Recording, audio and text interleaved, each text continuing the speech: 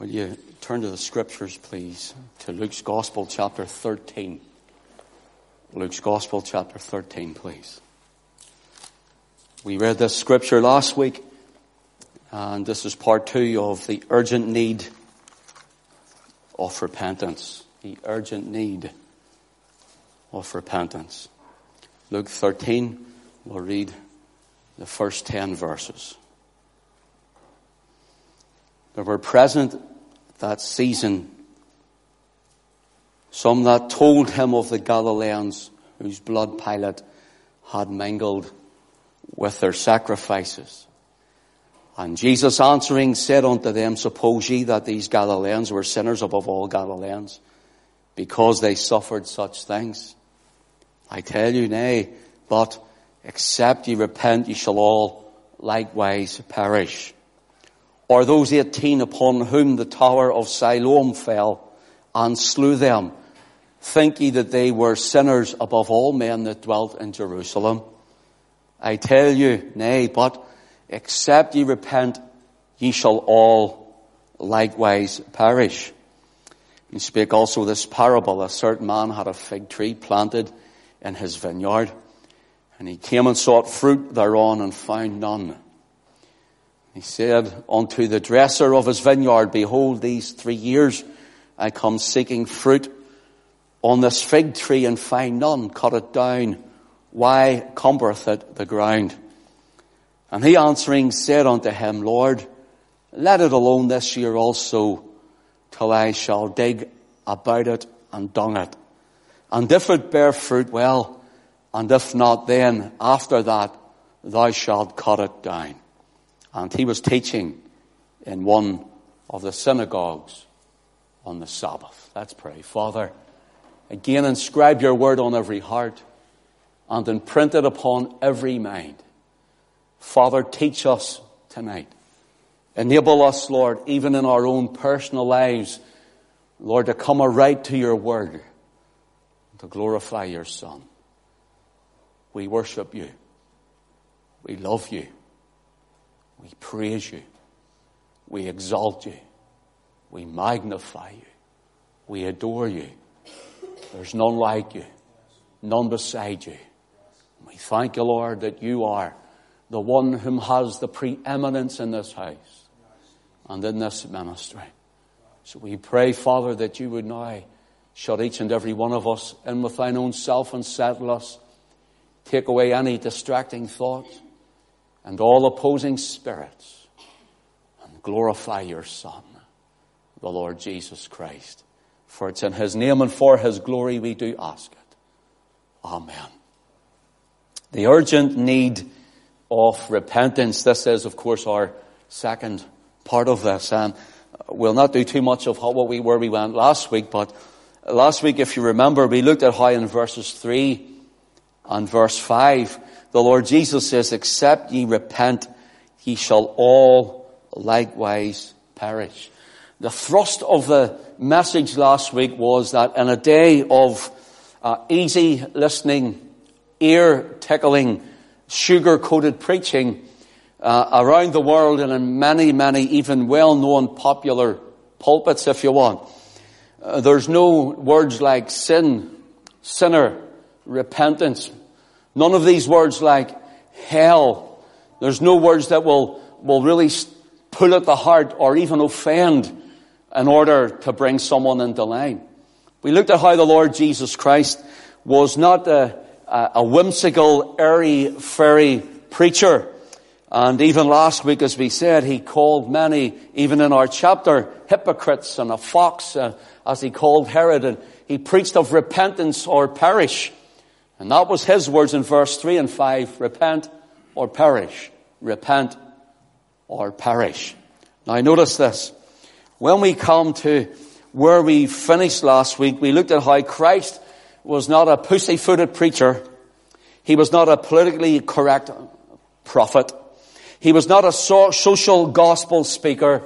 He was not a timid, trembling teacher. He was not a lily-livered leader.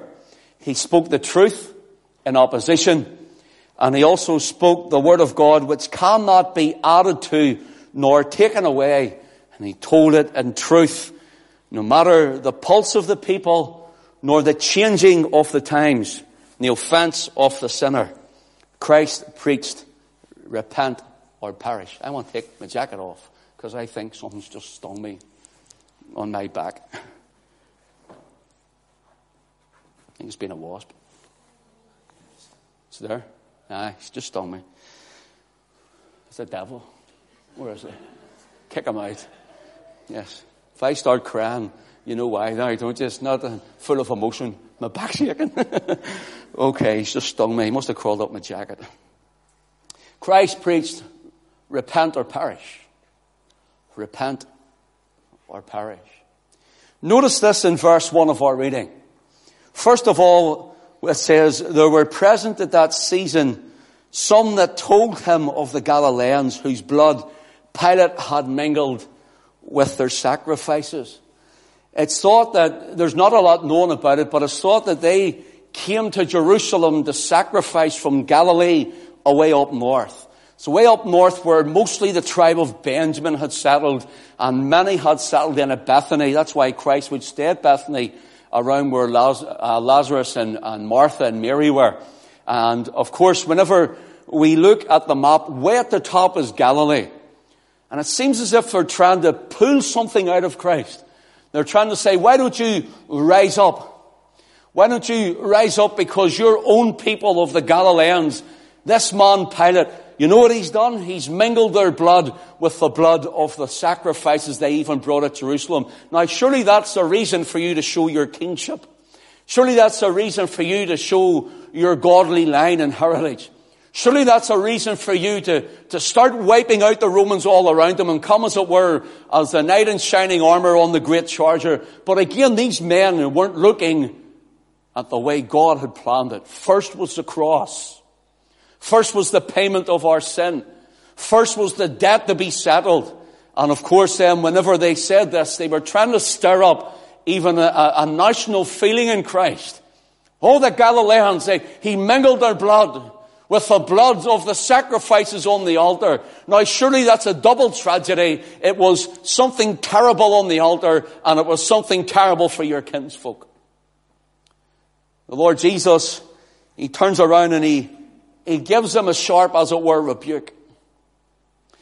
You see, it's not known who these people were or when it happened, but it is thought that in Acts chapter 5 and in verse 37, it speaks of a revolt against the Roman Empire in Jerusalem, led by a man called, listen, Judas of Galilee.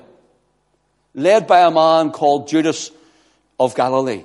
He was killed along with his followers. And if you read that, Gamaliel stands up after the resurrection of Christ, and they're trying to quash the preaching of the gospel and the spreading of the word of God. And they're saying, look, listen, he says, if this won't be of God, it'll be like Judas of Galilee. So many think it was his followers that had their blood mingled with the sacrifice. And this is what it shows when you see Pilate. Sometimes when we read the Gospels and some people say, oh, poor Pilate, he wanted to let Jesus go. Poor Pilate, he washed his hands and says his blood was not on his hands. Poor Pilate, surely Christ should have looked at him with a better view, and maybe God will accept him into heaven. And all of these things people try and work their way around to say that Pilate would be, as it were, saved at the end judgment. But brothers and sisters, it shows the wickedness of Pilate, because there is also a recorded, in history now, there's a recorded revolt came, and many of Pilate's soldiers put on ordinary clothes and stood in amongst all the Jews who came to worship at Jerusalem, and at Pilate's nod, they pulled out their daggers and they knifed hundreds of them in the streets where they stood.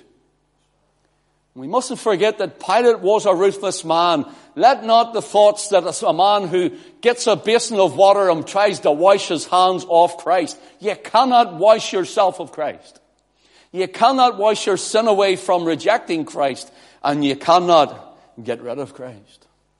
Notice this. This shows the wickedness of man's heart. For this same Pontius Pilate is the same Pontius Pilate who scourged our Lord Jesus and sent him to the cross. In Luke 13 and verse 2, Jesus does not equate those who died as any more or any less a sinful person than those that were being addressed. Listen, Romans 3:23, the Apostle Paul tells us, for all have sinned and come short of the glory of God. Brother, sister, here's something we all must remember. Even though we're saved, and even when we're doing well, as it were, in God, and even whenever we're striving and making great strides out, and we see those who are weak and who are fallen, who are hurting, we must remember this, that there, but for the grace of God, go I. All have sinned and come short of the glory of God. Now notice this. The Lord Jesus points and he says to them, look at what it says, I tell you in verse 3, nay, but except ye repent, ye shall all likewise perish. He says, these people were not sinners above you. Neither were they sinners less than you. But except ye repent, ye shall all likewise perish. The point and the thrust of the Saviour's comment was one of need, was one of urgency, was one of readiness. Notice, it was one of need, one of urgency, and one of readiness.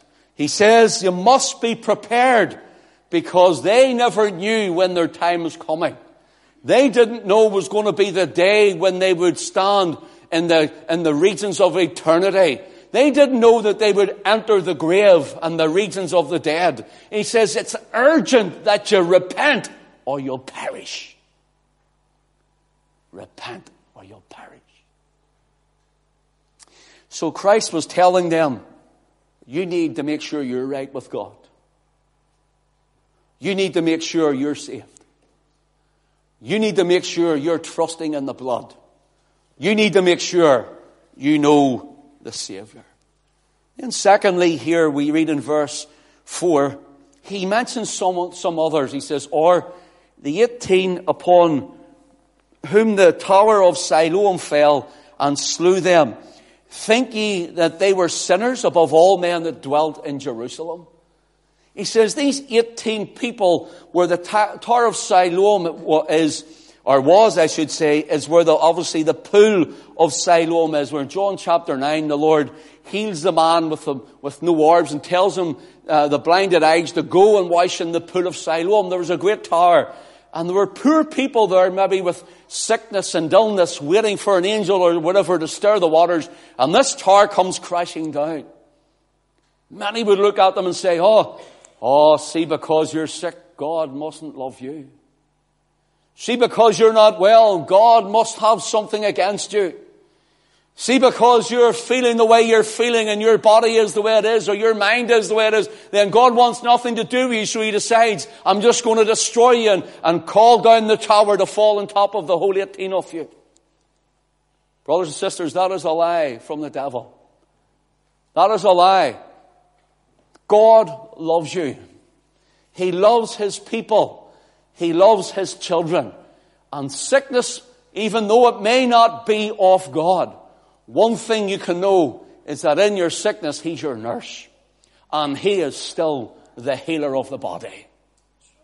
Here they would say, look at those 18 who died. Maybe they sinned grievously and God slew them. Now come on, brothers and sisters, sometimes we look and we see men and women who have fallen into sin, who once walked with God. And we're nearly like the sons of Boanerges or the daughters of Boanerges, the sons and daughters of thunder, who look at the Samaritans who reject Christ and say, Lord, call fire down on them. The Lord says, you know not what manner of spirit you're of. God comes with his grace and with his love and with his mercy when you've fallen. And he says, just repent. Come back to me. Come back to me. He says, these 18 whom the tower of Siloam had fallen on. Notice what he says in verse 4. And slew, think ye that they were sinners above all men that dwelt in Jerusalem? They said the master uses the death of these 18 people who died when the tower fell and slew them to make a point. Think ye that they were sinners above all men that dwelt in Jerusalem? The Lord was emphasizing again the need of urgency. The need of urgency. Repent, repent, repent. Now, if you preach it in many pulpits, not all pulpits, many pulpits tonight, repent, repent, repent, you're legalistic. Repent, repent, repent, you're a Pharisee. Repent, repent, repent, oh, you're just an Old Testament saint. Repent, repent. I'm not an Old Testament saint. I'm not a New Testament saint. I'm a Old Testament saint. A whole Testament, 66 books. Now, notice this. By the way, you can't know the New Testament unless you know the Old Testament. Because the New Testament is the revelation of the Old and the fulfillment of it. Notice this. The Lord was emphasizing the need and the urgency of repentance by saying, I tell you, nay, except ye repent, ye shall all likewise perish. People may give a reason why not to come to Christ. People may give a reason why not follow Him. People may give a reason why they have fallen away from Him. Some may say, well, maybe it was an accident or sickness, or maybe it was a natural cause of something through something that happened to them, or it was a death in the family. Maybe it was something through violence, and why did God allow this and allow that and allow the other thing to happen? And we try and give excuses why we shouldn't follow God, why we should give up on God, why we no longer pursue after God, and we try and give excuses when they're unsaved. Well, I would come to Christ, but my family, but I come from this point of view of religion. And we always come with excuses. And here they'd come and say, 18 died at the Tower of Siloam when it fell on them and slew them. Jesus is mentioning this urgency, and He says, never you mind the 18 at Siloam. Never you mind the Galileans. He says, there is no excuse to the man and to the woman with whom the Holy Ghost is dealing with. There's no excuse, because God Himself is speaking. God Himself is moving. God Himself is drawing.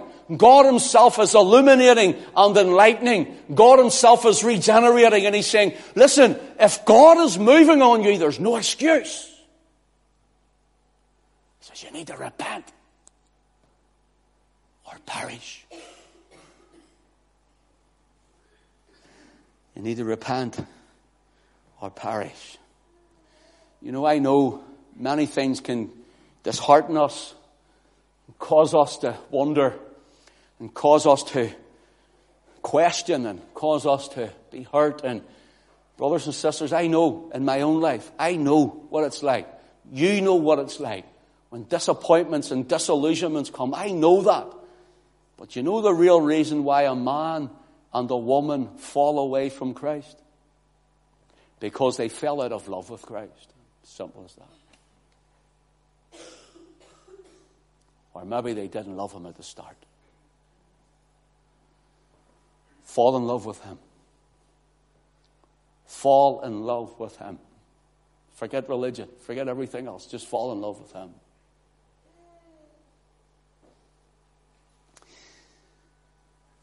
The Lord Jesus emphasizing this need, this urgency.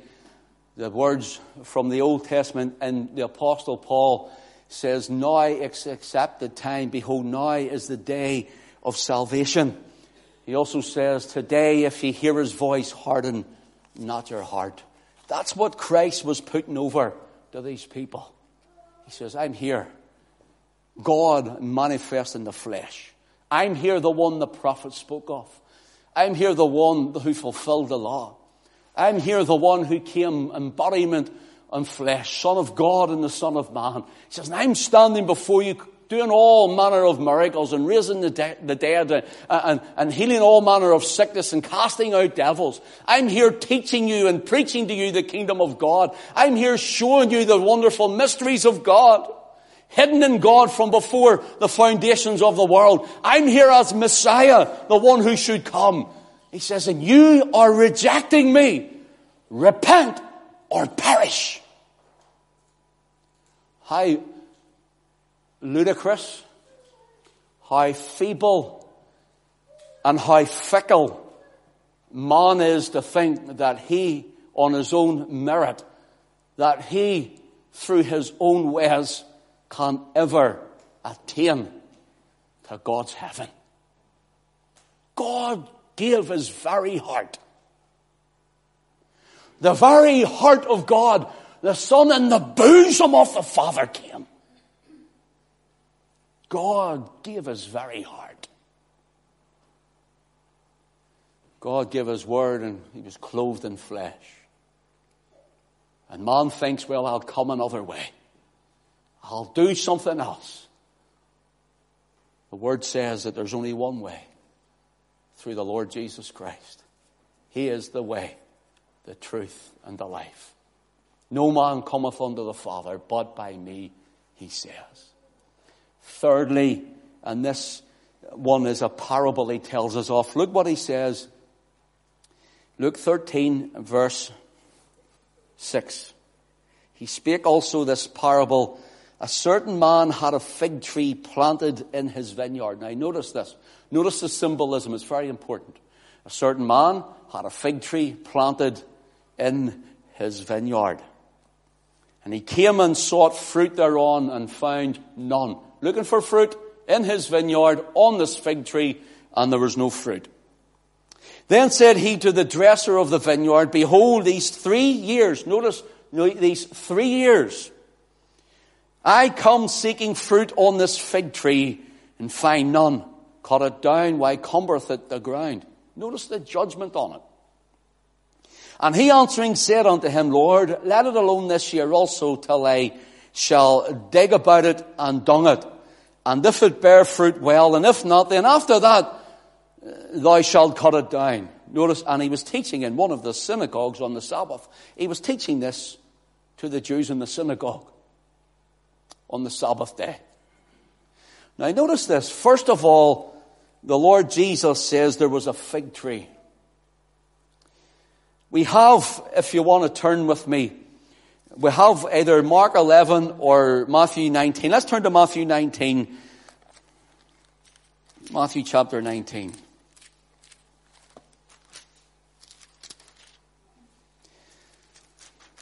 And if you just let your eye run down, please, to verse 19.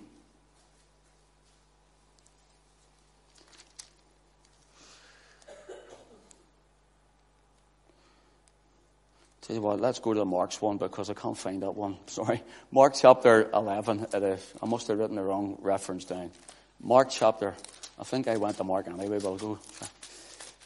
Mark 11, pardon me. This old wasp thing's trying to take me off the word and it's annoying the life out of me. It's stinking the life. Okay. Mark 11, let your eye run down to verse 12. And on the morrow, when they were come from Bethany. Remember I mentioned Bethany before? Bethany is a house of mercy. That's what it means. And many Benjaminites who had moved up north around Galilee had moved here and had started to live in this area. Hence Christ could live among the Benjaminites and not in the Jewry, or among the Jews if you want, because they sought to kill him. That's why he lived here. He had strength here. He had covering here, even though it was very close to Jerusalem. Now notice this.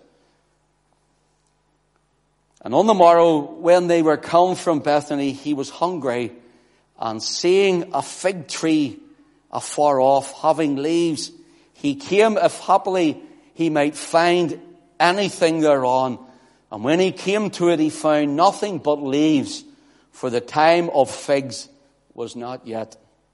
And Jesus answered and said unto it, no man eat fruit of thee hereafter forever. And his disciples heard it. And they came to Jerusalem, and Jesus went into the temple and began to cast out all them that sold and bought in the temple, and overthrew the tables of the money changers and of the seats of them that sold doves, and would not suffer that any man should carry any vessel through the temple.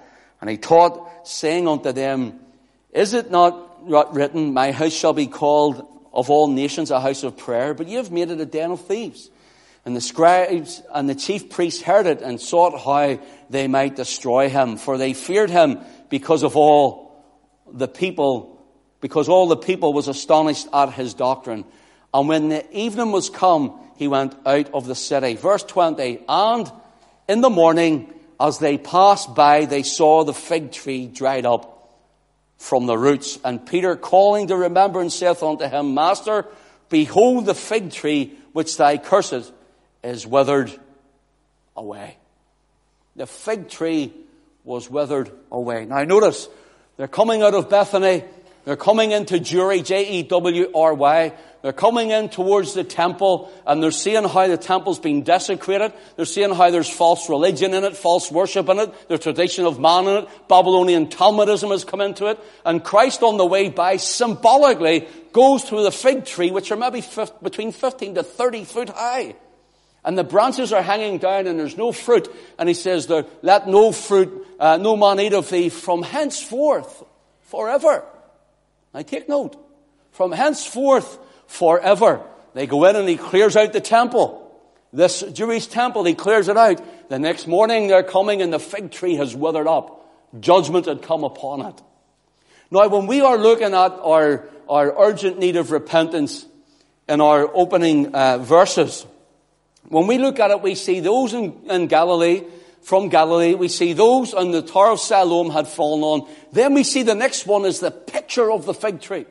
What is the fig tree? The fig tree was a symbol of Judah, the southern kingdom of the house of Israel. And also Judah, or the Jews as they're known, or Jewry, the leadership of Judah at that time. And what Christ was saying was, I'm going to curse this tree.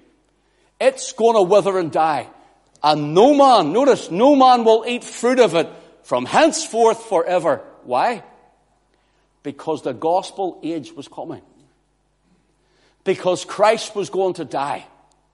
Because Christ was going to the grave and would be risen again on the third day and ascend into glory, seated at the right hand of God, and come back again to set up his kingdom. And he says, from now, he says, your temple. He says, nobody will eat of it. In other words, your religion is defunct. Brothers and sisters, I find it extremely hard to understand why even Christians today are helping people to turn back to their Jewish roots. Because Christ is more than enough. Christ has fulfilled the law. Christ has fulfilled the prophets. Christ has paid the debt. Christ and Christ alone, his blood is more than enough. And there is no more sacrifice for sin. Christ, when he died on the cross, said it is finished. And I, for the life of me, don't understand. People are doing the Jewish people no good by doing this. In fact, they're leading them into a false gospel. Instead of pointing them to the Savior. To the one who says, no man will eat of this tree from henceforth, and it is cursed. So when we go to Luke 13, please turn to it. Luke chapter 13. When we go to it again, and the Master says in verse 6, he spake up also this parable. A certain man had a fig tree planted in his vineyard, and he came and sought fruit thereon and found none. The vineyard was the land of Israel. The vine was the symbol of all Israel. But the vineyard was the land of Israel. The fig tree was the Jews or the house of Judah planted in that vineyard or that land. And so the vine dresser is dressing and he's digging and he's dunging and he's pruning and he's doing those things that's necessary. But the owner comes and says, there's no fruit on this. Like Jesus found no fruit on the tree. He says, there's no fruit on this. Cut it down. Why is it cumbering the ground? It's taking up space. Pull it up by the roots. Cast it away. But the vine dresser, i.e. Christ himself, says, Lord, let it alone this year also. He says, you've come 3 years ministering to this fig tree. 3 years you've pruned it. 3 years you've worked on it. 3 years you've ministered onto it. 3 years you've digged it and you've dunged it. 3 years. And there's nothing for 1 year. Not 1 year has it yielded fruit. He says, Lord, let it alone this 1 year also. And if it bear fruit, well, and if not, then we'll cut it down. When Christ brought this, he was in his 3rd year of ministry on the earth. And that year, in the middle of the week, the 7th-week year, Christ died on the cross. In the fig tree, there was no fruit to be had upon it because Christ would pay the debt. So there was the cursing of the fig tree, the ministering to the fig tree before the actual cursing of it. Thirdly, I want you to look at something with me briefly. If you go to Matthew's Gospel, chapter 24. Matthew's Gospel, chapter 24. And if you just let your eye run down to verse 32. The Lord Jesus says, Now learn the parable of the fig tree. When his branch is yet tender and putteth forth leaves, you know that summer is nigh. So likewise ye, when ye shall see all these things happen, know that it is near, even at the doors. Verily I say unto you, this generation shall not pass till all these things be fulfilled. Heaven and earth shall pass away, but my words shall not pass away. But of that day and hour knoweth no man, no, not the angels of heaven, but my Father only. Jesus was talking about his second coming. He says, and before I come again, the fig tree will start to show leaves. It will start to bloom. In other words, the Jews will come back to the land. The Jews will be there. In other words, but he says, nationally speaking. Now, nationally, we know there are people individually who are getting saved.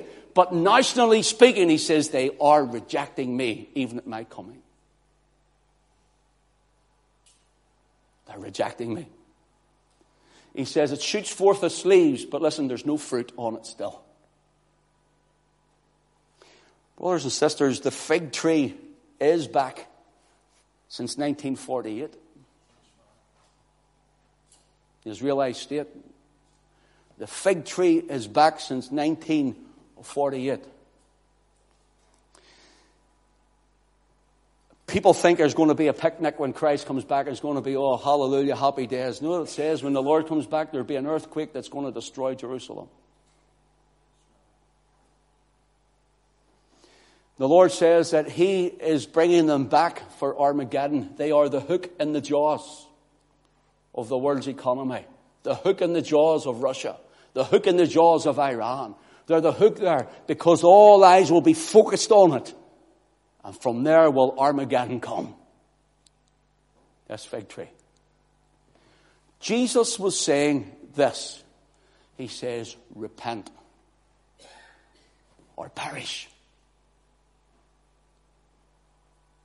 Repent, urgency, or perish. Give me a few moments and we'll wrap this up. And I just want to look at repent and perish. The word repent here is a word metanoeo. And this is what it means. It means to change one's mind for the better. To heartily amend with abhorrence of one's past life and sins. Many people who I've met have said a prayer, who have raised a hand, who have come up and I listen, I have nothing against that, so I'm not saying against that, but there's many, many people who claim to have got saved, yet there's no change of life. There's many who have claimed this, but there's no change of heart. There's many who have claimed this, but in talking to them, there's no rejection of the worldly ways. There's no rejection of all the things they used to do. In fact, there's no abhorrence of it. And brothers and sisters, funny, I was saying earlier that next week we'll have a testimony just that you can come in and get away out to see, go to the gospel fest. And get your way early enough in time. And a couple of people came to the door and says, well, why don't you give your testimony? I says, because I'm afraid he's not coming back again after you get out. Why don't you give your testimony? I says, well, we'll see, but I don't really want to. I abhor my past. I abhor what I have done. I abhor my sin. I abhor what it made me. I abhor the violence, and I abhor the sinning and the things I got up to day and daily. I abhor it. And there's people who hang on to it and double their feet in it. Brothers and sisters, when a man and when a woman truly meet Christ at the cross, when a man and a woman truly come under the blood of the Lamb, when a man and a woman are born again of the Spirit, when a man and a woman meet Him, they're different. Different so they'll never be the same again. Never the same. No wishy-washy worldly Christianity. Christ says, repent. Repent. Or perish. Change your mind and abhor your sin. Change your mind and turn to your God. Change your mind and hate your past and live for the future in Him.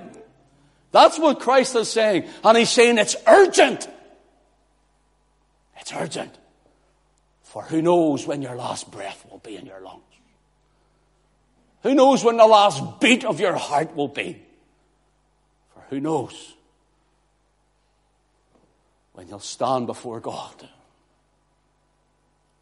Solemn that, isn't it? See, this is why many churches want us to say, you know what? Here's 1,000 ways for you to have a good day. Buy my book for $150 and you'll get a CD of me singing. That's all you're hearing. Listen, Miracle Olive Oil soap's for sale if you want it. Seriously, it is. If you want to get Miracle Olive Oil soap, you can go and you can order it from the States and you wash it in the shower and you claim the promises of God. Miracle Spring Water, they're charlatans and it's a false gospel. And God's people love to have it so. Tickle my ears and tell me more.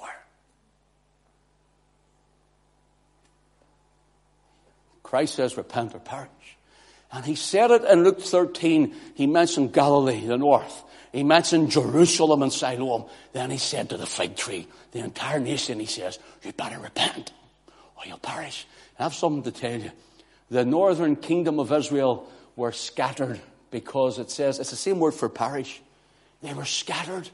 And it means to be put away in punishment, to utterly be done away with. It means to be taken away, never to return to that place. Christ used the same words to the Jews in Judea. And He said to them, if you don't repent, you'll perish. Brothers and sisters, there's a word for Britain tonight. Britain, you're a cesspit. Repent or perish. The British government is probably one of the most corrupt governments on this earth. Repent or perish. Our nation, which,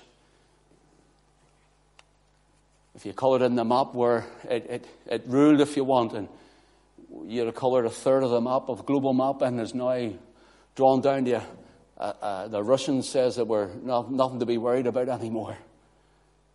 Not to be concerned about anymore. You know why? God has taken away our sea gates. The gates of our enemies. God has taken away all our defenses. Scattered the pride of the power of the holy people, if you want. He has scattered us. We're so thin on the ground now. Our very forces can't even cope anymore. Our finances have went away to other countries. There's so much so now that we can't recuperate anymore. That we're now so deep in debt. You and I, if we were to share it all out between us, be thousands and thousands and thousands of pounds worth in debt. We're caught in with the European Union, which means that we cannot break free unless we start to trade with other partners from around the world. And they take maybe coal mines and they shut the coal mines down and they say to one country, then you're the coal owner and you're the steel worker and you're the car manufacturer, and it means we all need each other, and it's a form of bondage. Do you know why this has happened? Because they've thrown God out. They've thrown the Word out. And no longer do they want to know Christ. In fact, He's a swear word. And here is the very word to our nation. Repent or perish. Repent or perish. The Reverend Leon Morris, in his Tyndale Press commentary, says this on repentance. Repentance is both a once and for all thing that shapes the whole subsequent course of the life, and day by day affair that keeps putting away sin.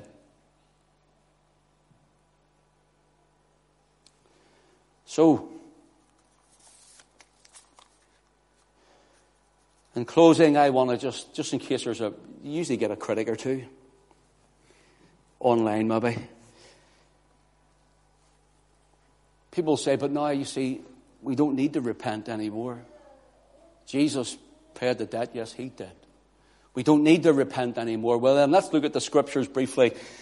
Matthew 3 and verse 2.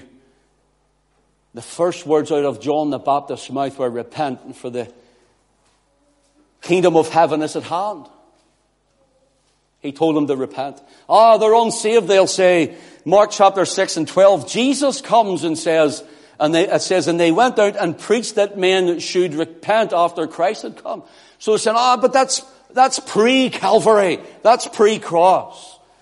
Then let's look at post-Calvary, post-cross.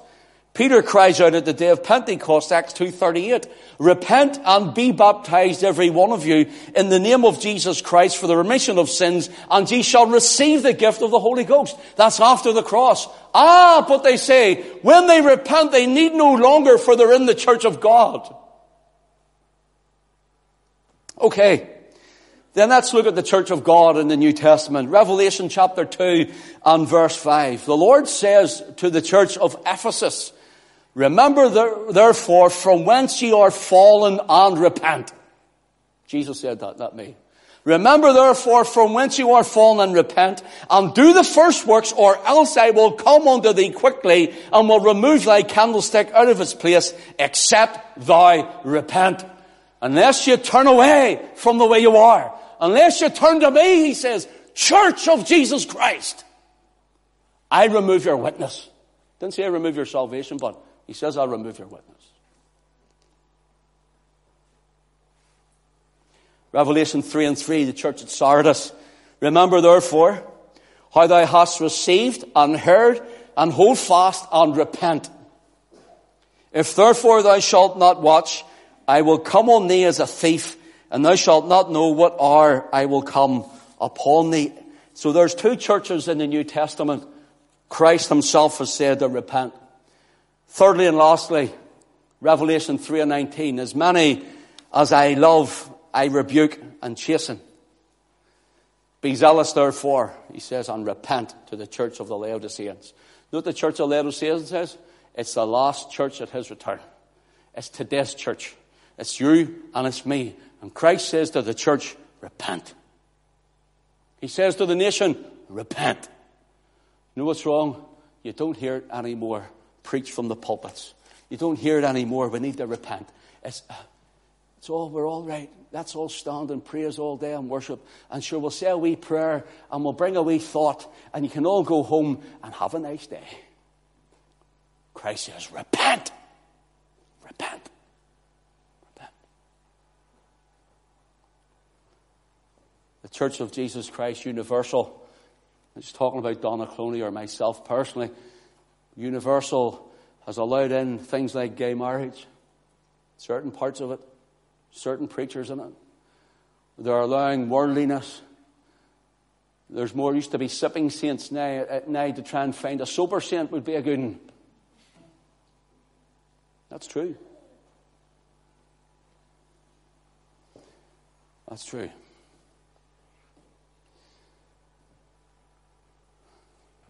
Just listening to someone preaching that says, are any of you on the devil's dummy tits?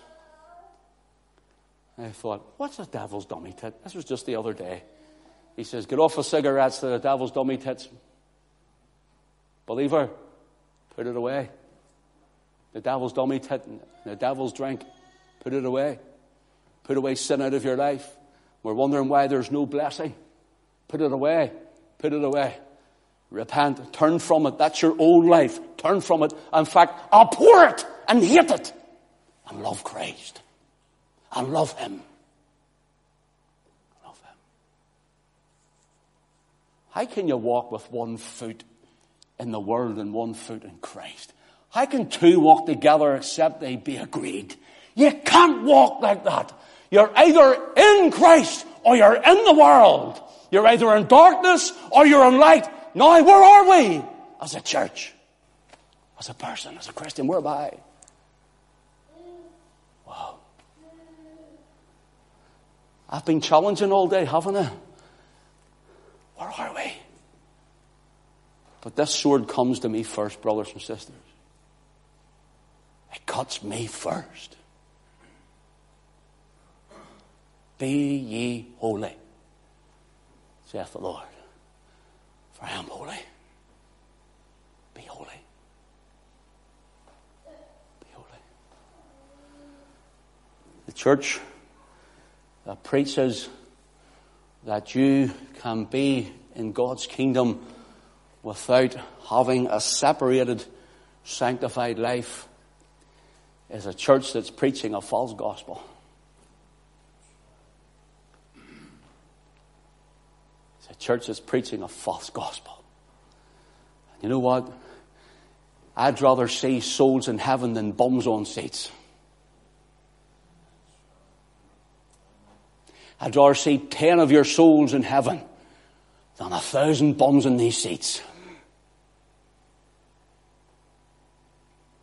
Because then I'll stand before Him to give an account what I told you.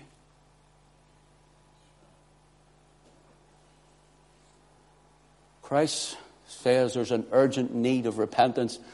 Brothers and sisters, see if we want to see a revived nation. See if we want to see ourselves coming as the head again and not the tail. See if we want to see ourselves right before in the eyes of God. Then the church first needs to repent. Repent. The church needs to repent, brothers and sisters. Repent for being selfish. Repent for being lazy. Repent for being lukewarm. Repent for being sickening to Christ. Repent. This is hard, isn't it? Isn't this hard stuff? You're saying, you're offending me. I am offending you because it offends me when I'm like that before Him. But I'd rather offend you and you reach the kingdom of God than nurse you in sin and end up in hell. That's what I'd rather do. May God bless His word and may we repent. May we abhor our sin, our past life, and live for Christ, for His kingdom, His crown, His covenant, and for His glory. And everyone say, Amen. Amen. Praise the Lord.